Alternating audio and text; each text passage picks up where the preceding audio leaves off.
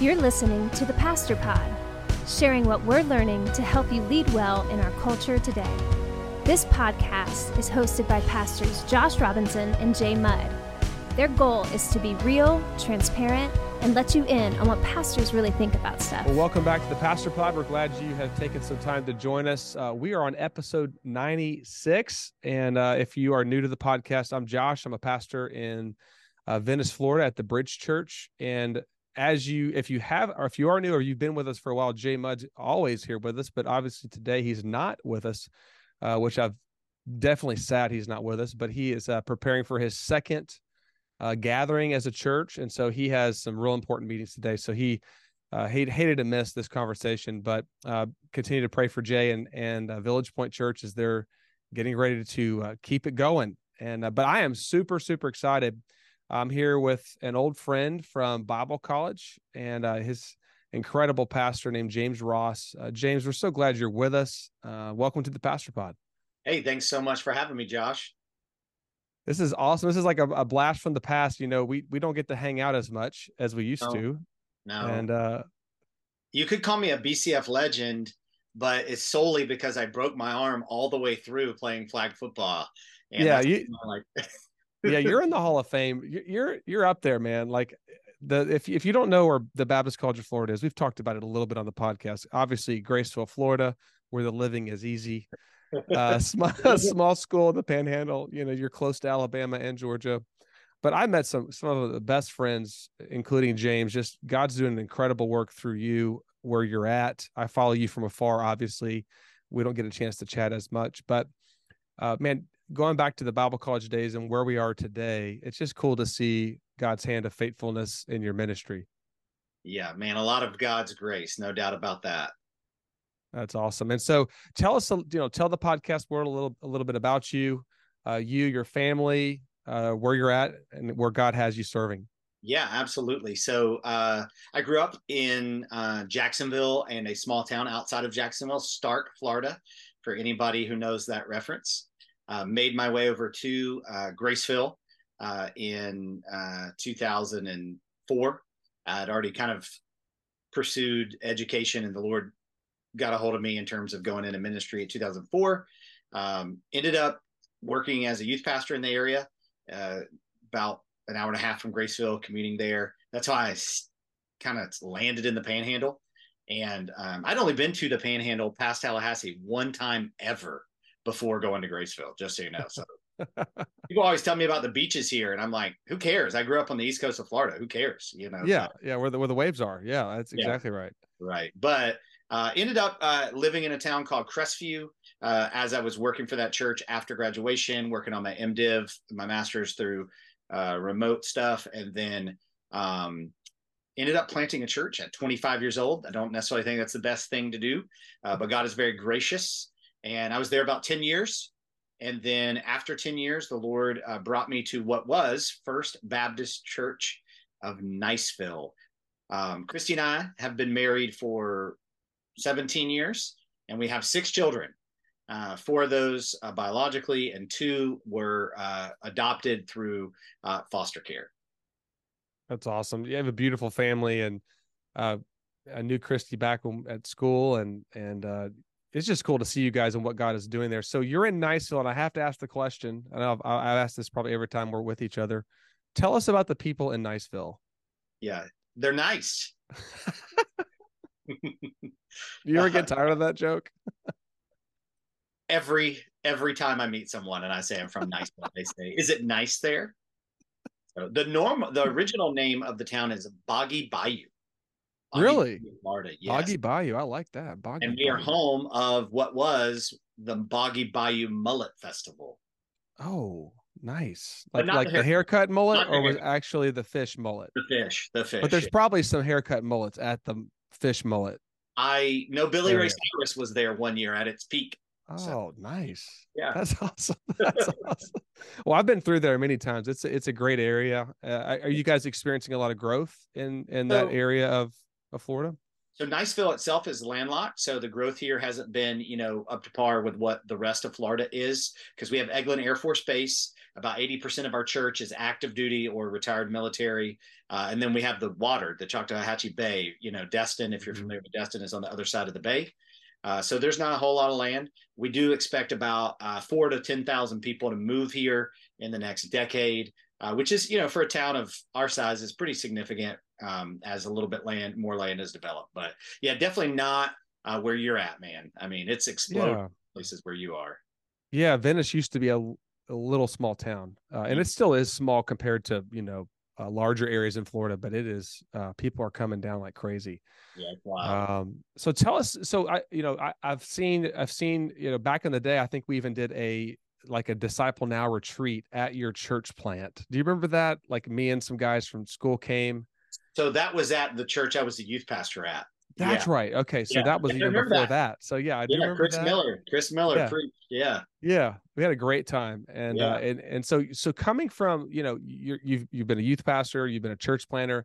Now you have been at an established church that has gone through some change. And so talk about that journey, or you don't have to give us too much detail if you don't want on the earlier times, but as you came out of church plant mode into an established church, talk about that the journey God brought you through and kind of things that you've learned. Yeah. So we were at what was called Mosaic. They've changed the name to Hub City Church. I think they did that to me since I changed the name of First Baptist Church of Niceville. But so I was there about 10 years. We started with 7 people in a living room, and really were fruitful in reaching young military families. That was our aim. The church had a pretty high turnover because of the makeup of the church. About 25 to 50% left every summer. But still, over 10 years, we grew to about 300 people.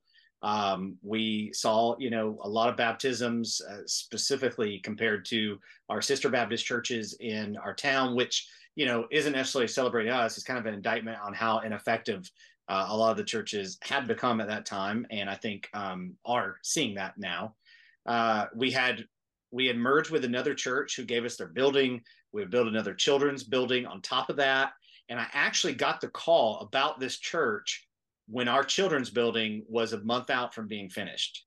And we were remodeling our sanctuary to create more space too. So things were going well. Christy and I had just had our kind of like long time home built 2.5 years before this, where we thought we were going to be a long time. So things were going well. And I got the call from a friend who said, "Hey, this church asked for my advice. I told them they should get your advice in looking for a pastor, but they really should ask you for your resume." And I was like, I am not interested in First Baptist Church. So that just wasn't me. I didn't grow up in church, had never been a part of a First Baptist Church. I'd heard all the stories of First Baptist churches.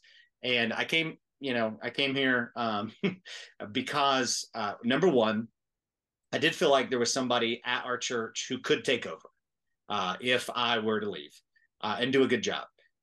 Number two is they had just finished a remodel of their building and a building of a new children's building, and really wanted to reach young families, yet wanted to remain like faithful to the scripture and, try not to compromise in engaging young families. And I felt like God had equipped me to do that. And number three, our church was trying to help other churches, but we were running at that time, and church planners understand this, about 300 people, and our budget was $350,000 a year. Right. When I came here, the church was running about 500, and the budget was about $1.8 million. So I just thought, man, there are so much resources to plant other churches and establish other churches. So that's kind of, I'm simplifying. I mean, it was a lot of tears, a lot of. My wife asked me one day after I was talking to the team on the phone, like, "Are you trying to sabotage this? Like, you don't want to go?" So it definitely was like a lot of tears, a lot of anguish, but just since the Lord was drawing me, and yeah, that was almost 6 years. I started December 2017, so almost 6 years ago. Wow, that's awesome. So talk about the challenges that you faced when you took the position, you prayed through it, you went through the whole. By the way, the interview process is always different. Yes. No matter what church or Yeah. And so you went through all of that, you got to know the church, and then you really get to know the church once you actually start to serve there, right? And you're past the dating stage and you're like, okay, we're married, we're here. My family's starting to really build relationships. Talk about not only the challenges, but what God did in your church, because, you know, hearing you tell the story from going from a church plant, predominantly the average age is what, probably 20s, 30s, probably because of the military families. Yeah, I was 35 when I left, and I was older than 90% of the church. Right. And so I'm assuming what would be the church on Bayshore, what would be the average age there? Yeah, when I came, I would just say my son said, "Hey, you're not a young pastor. I mean, you're not an old pastor anymore. You're young now that we're here." So, uh, which 35, I wouldn't say is really old pastor, but yeah, I think that there were less than 100 people, including kids and adults, who were less than 40 out of 500. Yeah. So you had that experience where you go, because I hear from a lot of church planners, they do reach a lot of younger people, which is awesome, but then they long for the older to pour into the younger.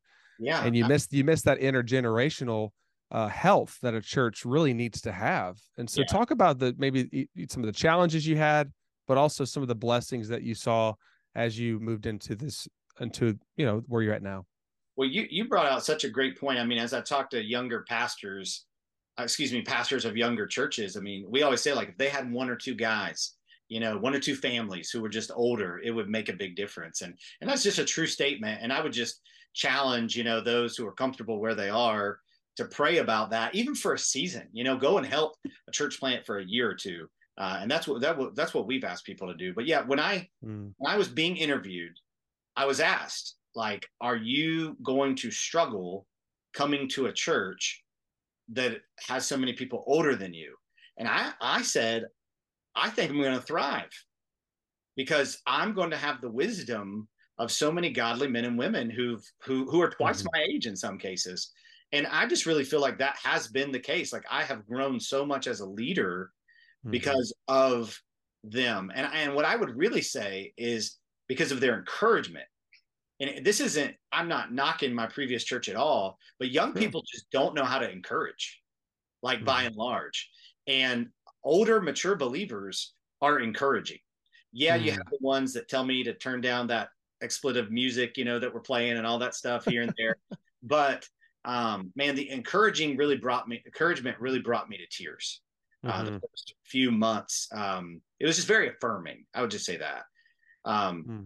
But with all that being said, I mean, my first Sunday, as we were in the contemporary service, and I say that in quotes, my wife cried, because it was old school, man. It was old school, and, you know, love the people, but just not done in a way that was going to really connect with younger families. But our church had invested $7 million in a renovation of a facility, and had built a new kids building, and had a pastor who retired and said, you need a young pastor to lead you forward, and had a lot of people who were ready. And so I came into great soil. I believe God had given me some of the tools, but I came into the soil being ripe. And so we started experiencing growth immediately when I came. And that also kind of affirmed for some of our older crowd, okay, this is working. And so I would just say that, like, I can talk about kind of what we've done, but it's not always reproducible, because some guys walk into a situation and the church just isn't ready. Yeah. Because when you're making change to a established church, it's like a marathon. Church planning, you're sprinting, you know, and there's days that you're trying to make a change really quickly. Yeah. And I mean, I was honest, you know, I said, hey, if I'm here 5 years to the search team and we're not making progress, I'll be 40 at that point. You know, I'm not going to give those years unless the Lord speaks to me clearly. Yeah. I'm not going to give those years of ministry to people that don't want to do what I feel like the Lord's leading us to do. Like, no hard feelings. Like, I'll just go. Yeah. I like that you're just straightforward, because there's a lot of wasted time when we're not honest and clear and in a loving way. And so I love the fact that the pastor that preceded you left it with a heartbeat of, hey, we want to reach back to the younger people. What a Yeah, legacy. absolutely. Yeah. So I think, we also, the previous worship pastor, who was alive when I first heard about the church and had been here 30 years and was a great man. And I actually thought him being here would be advantageous to the new pastor, because if he said, let's do something, the church would do it. But he actually passed away during the search process. Wow. So, I don't want to say that's a benefit or a negative, because that did enable us to say, hey, we're going to call a new worship pastor. So while we heard from that guy who'd been there 30 years, it did enable us to say, okay, well, the music style is going to change, immediately. And we're going to call somebody, who reflects kind of where we're going. So, again, I mean, I would hate to say like that was a win, because again, I think he would have really helped me in a lot of ways.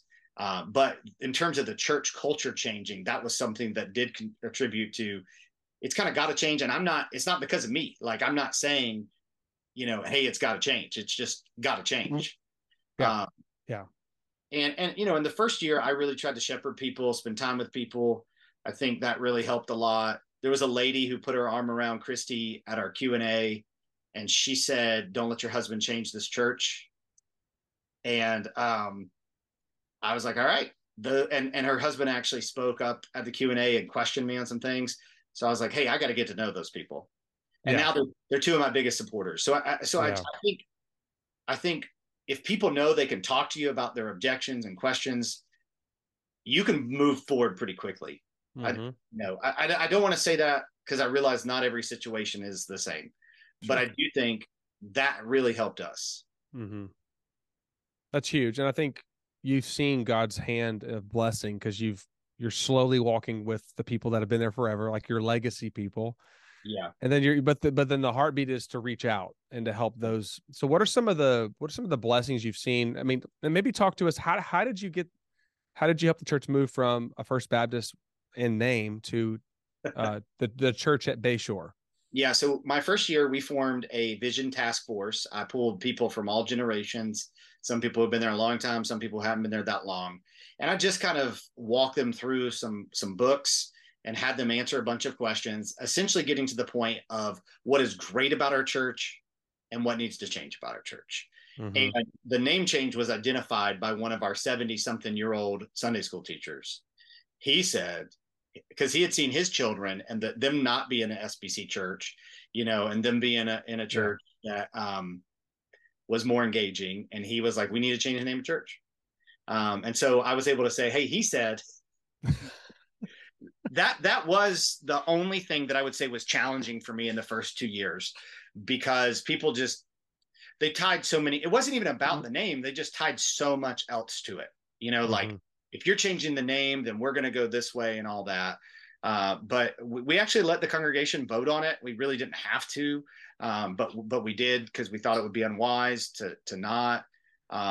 And, we did lose 2 families through that. But I mean, at that time, we're running 700 something people, and you only lose 2 families from that. Like, I thought that it went well. So let me just say some things we did the first year. Preach through Acts. I had lunch with somebody every single day. I specifically tried to make hospital visits, even more than I do now. We did the vision task force. And then we really began to help people understand, like, how we're doing so many things that don't make a difference. They're not bad. Right. They're just not making a difference. And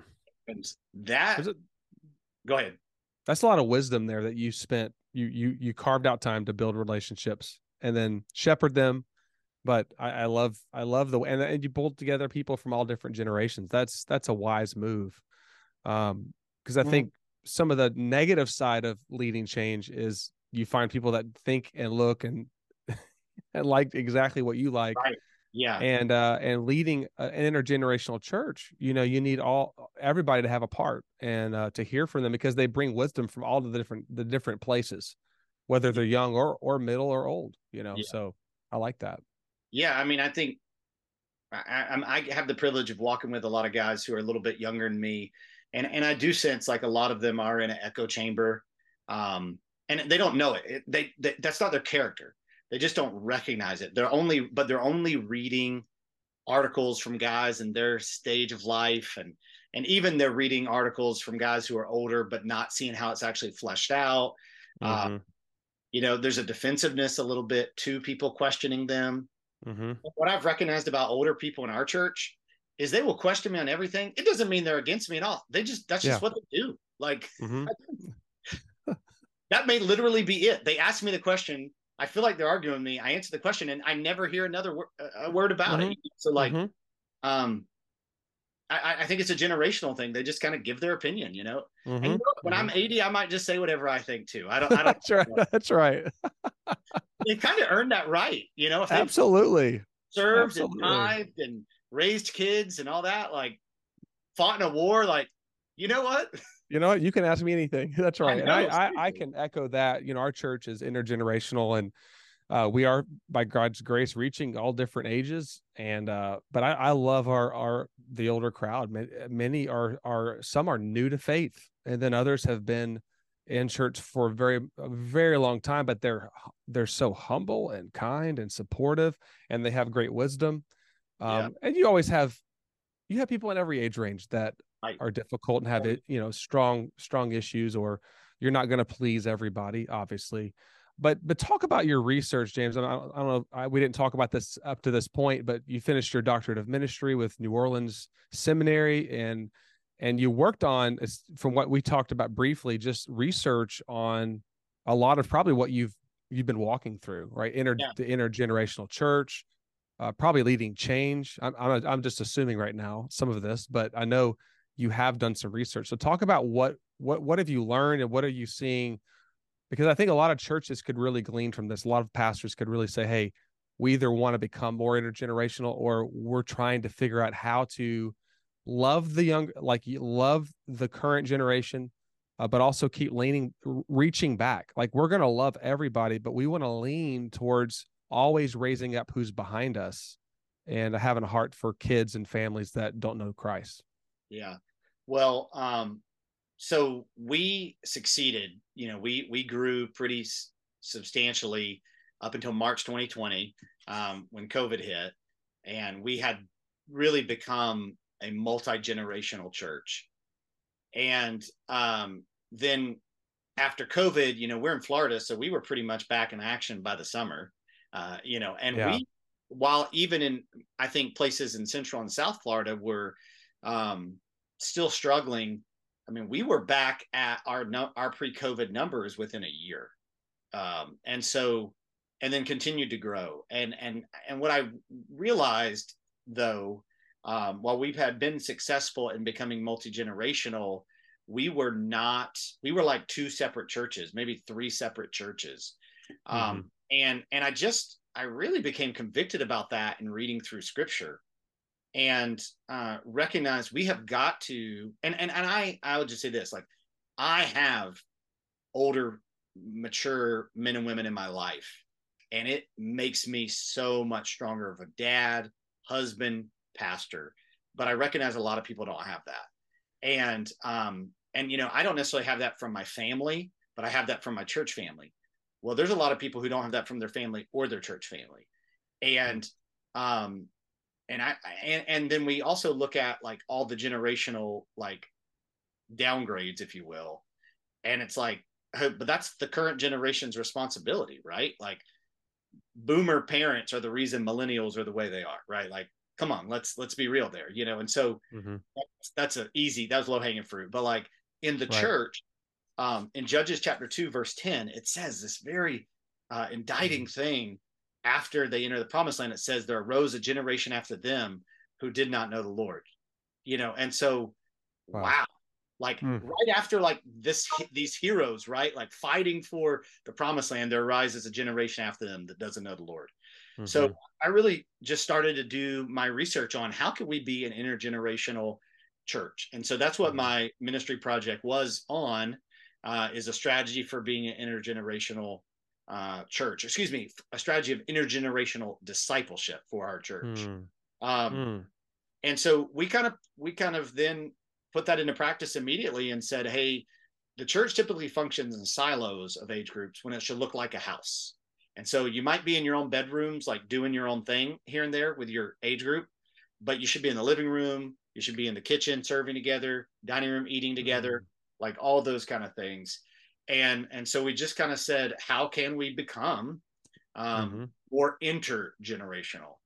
Yeah, that's so good. I love the house concept. And typically, like, we like to carve out programs and ministries that they don't ever interact. And I think the more we can develop a culture of different ages coming together is great. Like we have different groups in our church, and we have different men's groups, and we have, like, in the men's group I'm a part of, there's guys that are in their 20s, and we've got, I'm not sure how old some of the guys are, but they're probably pushing into their 80s. And yeah, that's awesome. There's a cool dynamic when the whole group has a kindred spirit towards one another, and a humble spirit, whether it's the young or old or even in the middle, you really see the Holy Spirit show up. Because when the younger guy says, man, I am stressed out about this, this job project, and I don't know what to do. We're having a baby soon, and I'm just stressed out. Then you have the gentleman that's has a teenager, or you have someone that has great grandparents. You see a really encouraging family experience in that moment, where they don't just say, oh, you'll be fine. They actually, like, sit down in it with them and say, hey, I can see where you're coming from, but hey, you're going to get through this. And then they pray for them throughout the week. And so I've really grown to love that. And it's really been impactful because we need each other, and you see God's hand in that. What other things have you picked up on as you've led the church at Bayshore? And then I also want you to talk about what God's doing through you leading the pastors conference here in Florida, and kind of what's coming up next week. Well, I think, just kind of staying on this intergenerational thing for a second, there's a book called The Upside of Aging. And Paul, I don't want to mess up his name. I think it's Irving, but that could be wrong. But if you look up The Upside of Aging, you'll find that. I mean, he talks through. It's not a Christian book. He talks through how much older people are getting and living longer, and how life expectancy is really changing our culture. And I would say, we're at a time where you could easily have 5 generations within a church now. When 50 years ago, 70 years ago, for sure, it was 3. So, I mean, I think we have to recognize that impacts the church and impacts our ministry. So, we teach with that in mind. We try to create connection points for generations, whether it be, certain programs, certain service opportunities. We have made it a requirement that all of our ministry leadership teams, that's kind of who I would say runs kind of what we do as a church alongside our staff, that they are intergenerational. It's a requirement. That basically three generations of adults are represented. Somebody under 40, somebody 40 to 60, and somebody 60 plus. And then we have a formal mentorship program that I think 34 people are going through right now.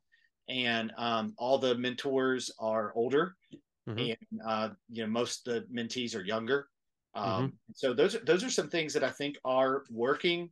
I will say that, it is a challenge because of worship style. That is the biggest barrier to us really fully being intergenerational.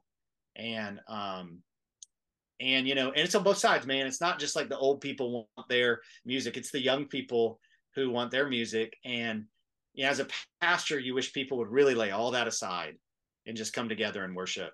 So we're trying, but we also recognize, like, hey, if we did that tomorrow, we would lose a lot of people, because it's just not going to work. So you can email me and send all the scripture you want, but it's not going to work. So I would say we're still challenged with that, but I do think our people, we've defined a mission. We have given a defined mission and vision, and we emphasize it over and over again, and it's connected to the scripture. And I think it resonates with our people. We have made it clear what a disciple should look like. We've said, hey, these are the things the disciple should be doing. And we emphasize that. And we teach on that at least once a year. We also have come up, and this is where I think a lot of pastors struggle.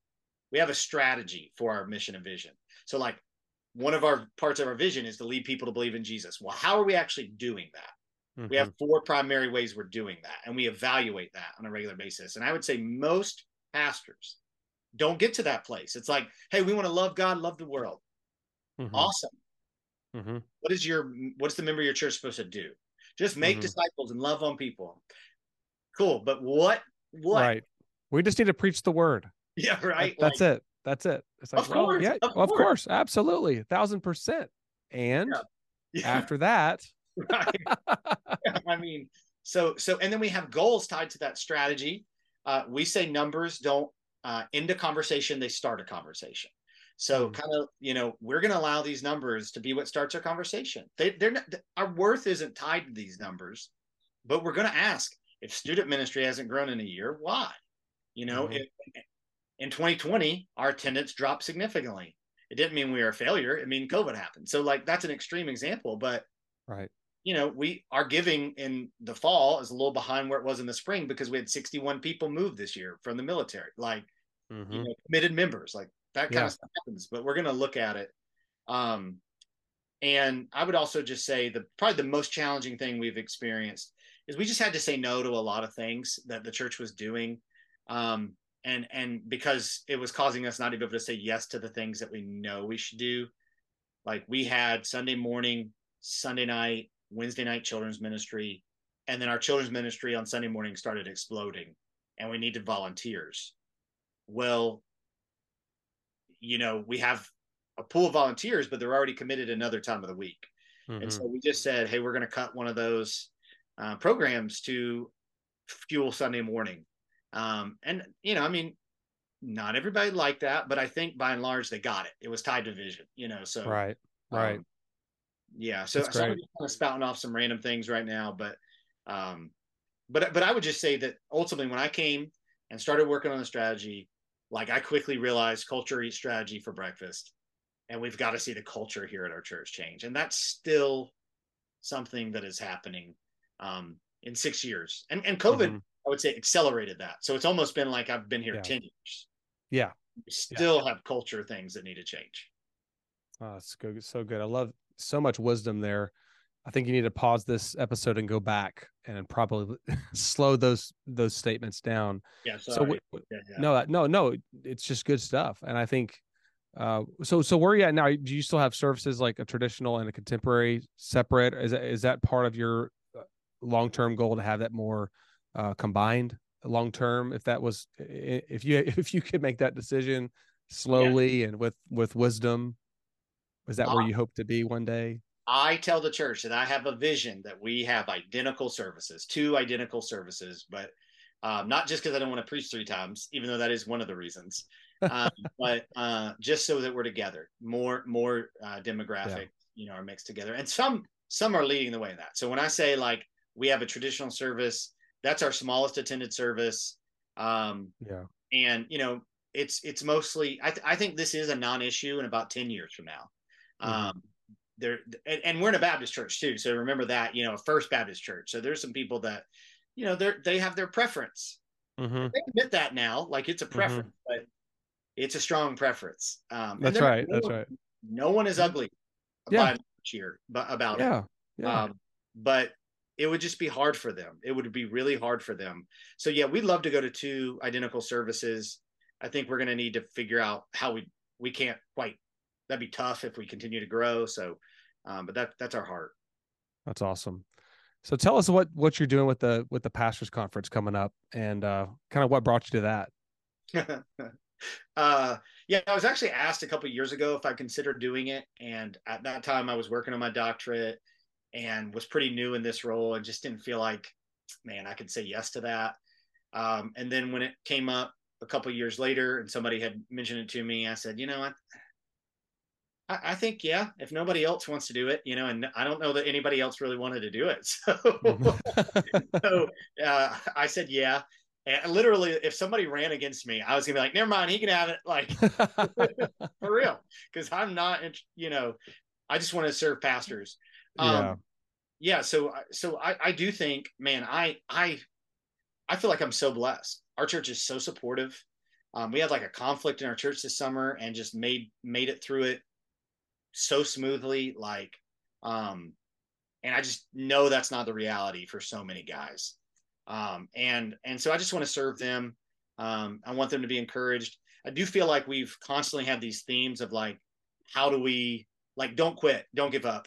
And so I was like, okay, well, what do you do when you don't quit? And so this year we're going to focus on here and now. Like, you are here, the culture is what it is. What are you going to do about it? You know? And so we asked guys to speak to that theme.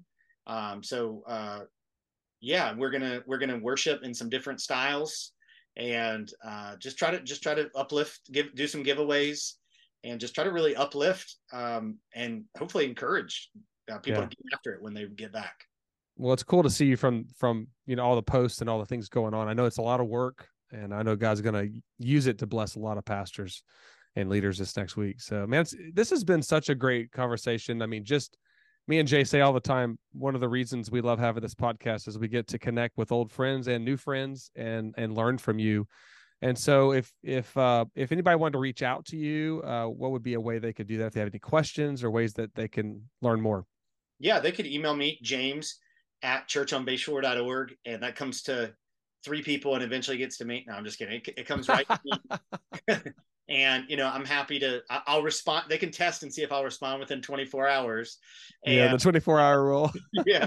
And I'd be happy to connect. And, I mean, that's really, as I enter in this next season, I mean, my kids, focusing in on discipling them and equipping them, and kind of beginning to say, okay, now how do I learn to be, a spiritual big brother? How do I learn to be a spiritual father, if you will? So, if I can help anybody, I would love that. That's a commitment. I actually serve as our volunteer director of missions, just because, I want to, or whatever that title is called now, because I want to mobilize the church together. Yeah. Well, I think it's awesome to see where God has you now, James, and just your heart to not only plant, but to see churches healthy and thrive. And so, yeah, we're just thankful for you took some time out to be on the podcast today, and definitely need to have you back on, but appreciate your time. Do you have any final thoughts to kind of wrap up our time today? Yeah. Thank you guys for what you're doing. I think that, we need people in this space, just kind of encouraging. If you see the stats on pastors quitting, church staff quitting, it's alarming. Yeah. And the bench is not deep. I feel like when we were in Bible college, you had a ton of guys who were like, hey, I want to serve Jesus and serve the church. And that's not the case today. And so I think that things like this need to be happening. So I know it's time, and I know you guys probably question sometimes, like, is this really, the best use of our time? But I would just encourage you to keep on doing what you're doing and being faithful. That's awesome, man. Well, thanks, James. And from all of us here at the Pastor Pod, thanks for joining us. I hope to hear from you and connect with you online. You can follow us on social media. You can also shoot us an email, thepastorpod@gmail.com, if you have questions or if you have any topics you want us to discuss in the days ahead. But James, thanks for taking time today, and hope to connect with you sometime soon in real life and not just on Zoom today. Well, have a great day. God bless you. We'll see you next time.